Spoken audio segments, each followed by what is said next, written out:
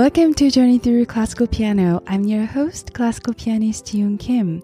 Every other Wednesday, I feature in-depth exploration of one classical piano composition.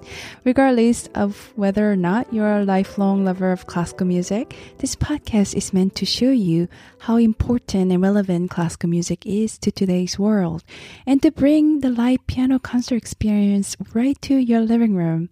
I believe that classical music is for everyone, so let's start listening together. Before I get started, I would like to thank all of the existing Patreon supporters. If you love the podcast, please consider becoming a supporter of what I offer as a pianist and teacher. Please head over to patreon.com/journeythroughclassicalpiano. And please take a moment to leave star ratings or review, as it helps other potential listeners to find and enjoy the show. Today, we'll be talking about the French composer Maurice Ravel, Pavane pour un infante defunte. It is work for solo piano written in 1899. Ravel dedicated this pavane to his patron, the Princess de Polignac, and he probably performed the work at Princess' home on several occasions. Ravel described the piece as an evocation of Pavane, that a little princess might, in former times, have danced at the Spanish court. The Pavane was a slow processional dance, was popular in the courts of Europe during the 16th and 17th centuries. This antique miniature is not meant to pay tribute to any particular princess from history, but rather expresses a nostalgic enthusiasm for Spanish customs and sensibilities, which he shared this kind of Spanish influence, such as Debussy or Albanese.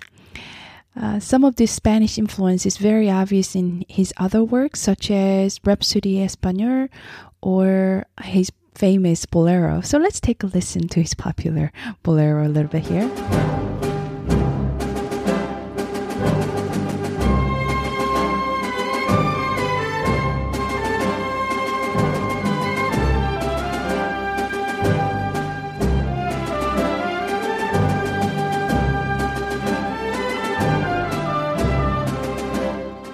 Ravel was born in France in a town near Biarritz. Apparently it's 11 miles from the Spanish border. Maurice was particularly close to his mother. Her Basque Spanish heritage was a strong influence on his life and music. Among his earliest memories were folk songs she sang to him. His family was not rich, but was comfortable, and him and his brother had a happy childhood. Ravel attended France's premier music college, the Paris Conservatoire. Ravel found his own way as a composer in developing a style of great clarity and incorporating elements of modernism, Baroque, neoclassicism, and in the later works, even jazz. He also made some orchestral arrangement for other composers' music, of which in 1922, he made Mussorgsky's Pictures and Exhibition, which probably is one of the best known for his arrangement. Most of Ravel's piano music, it's extremely difficult to play and present pianists with a balance of technical and artistic challenges. Writing of the piano music, the critic Andrew Clark commented that a successful Ravel interpretation is a fine balanced thing. It involves a subtle musicianship, a feeling for pianistic color, and sort of a lightly worn virtuosity that mask the advanced technical challenges that you can find in the two outer movements of Gaspagnol and the Nuit. Too much temperament, and the music loses its classical shape. Too little, it sounds pale. Really true, Ravel's music is extremely difficult, yet it should sound light and easy. I don't know, that is a fine balance people are talking about. In my university years, I remember Ravel Gaspard de la Nuit was one of the top 3 pieces all of pianists probably voted as one of the most challenging pieces to play. Not to mention, at least two of my pianist friends probably got injured or near tendonitis by trying to perfecting this piece. So let's take a listen of the last movement of this.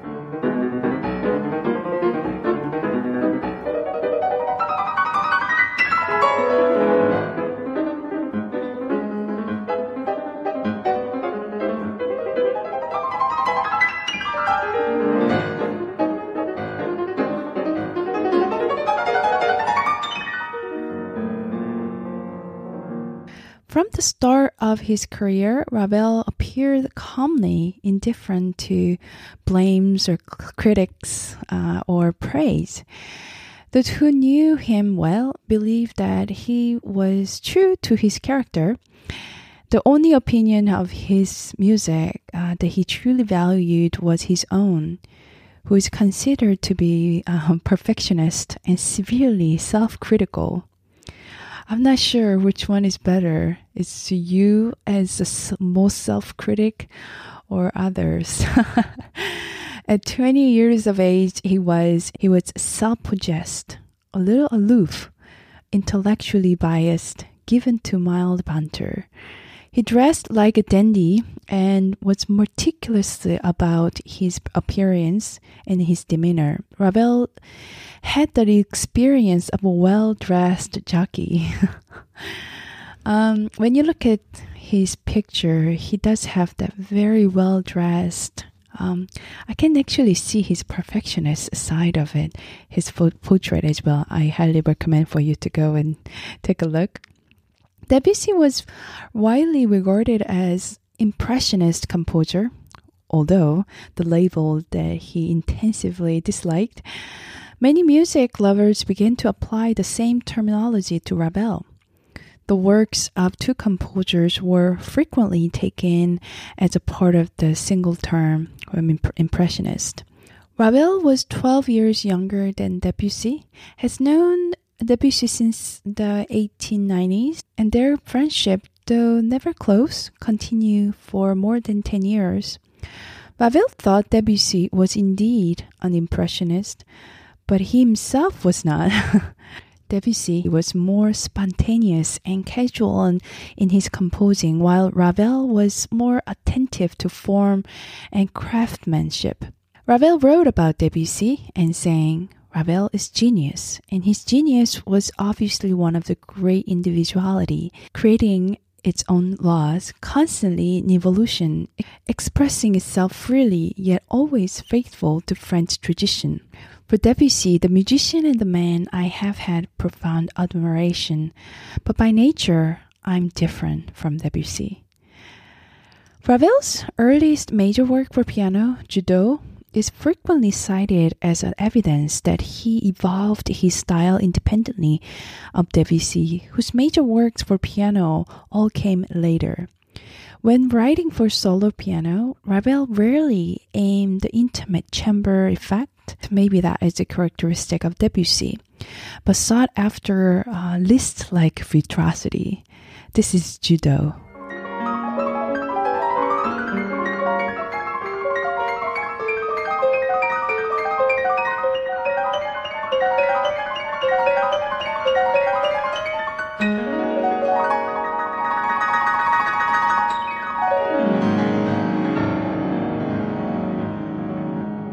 He completed the piano concerto in D major for the left hand first.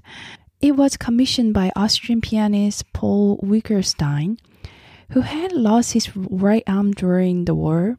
Ravel was definitely challenged by this project, saying, in a work of this kind, it's essential to give impression of the texture no thinner than that of a part written for both hands.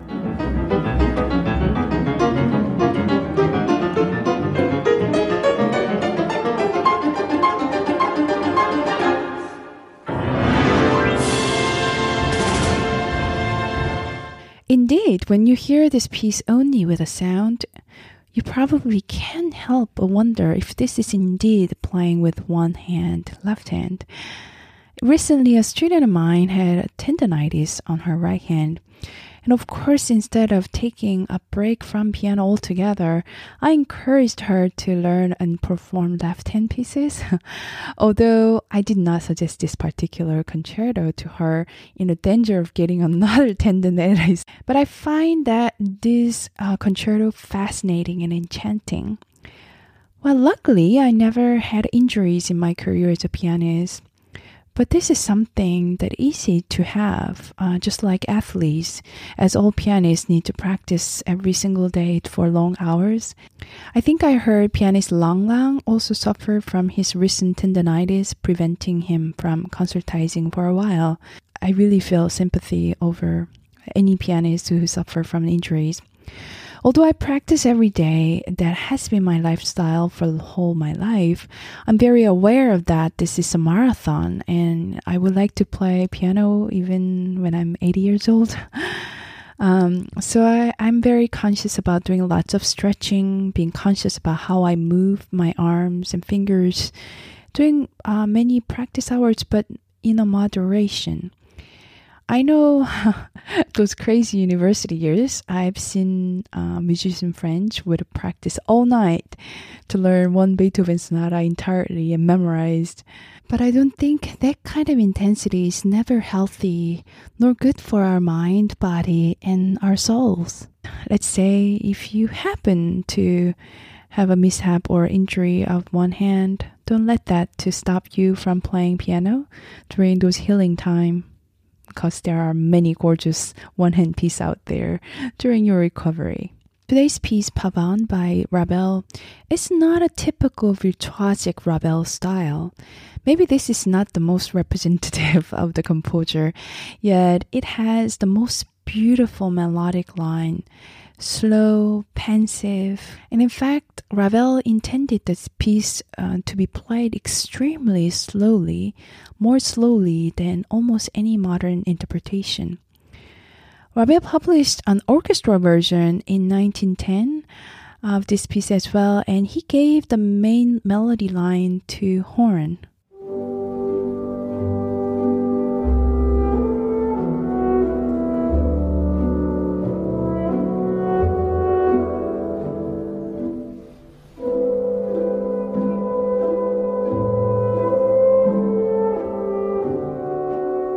This week, I just found out Ravel himself made a piano roll recording of this piece in 1922. And I finally had a chance to listen to it. I have to say I was very relieved to hear that my choice of tempo in this recording was fairly close to what Ravel intended. So this is a beginning of Ravel's opening of this Pavane.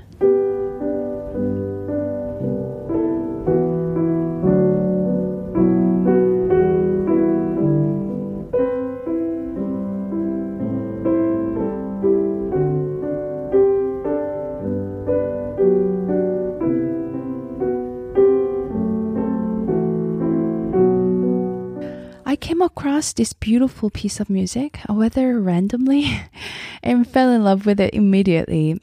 Something about the melody of this piece draw you in to somewhere far in the history. What I imagine when I play this piece is like taking a time machine, took place a long ago, then walking into a presence of empress of a country that is about to taken over by another authority. I bow down before her with a sincere respect.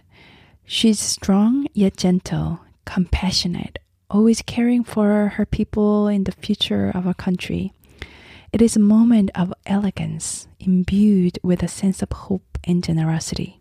I hope while you listen, you could think of your own scenery or story, and please share it with me.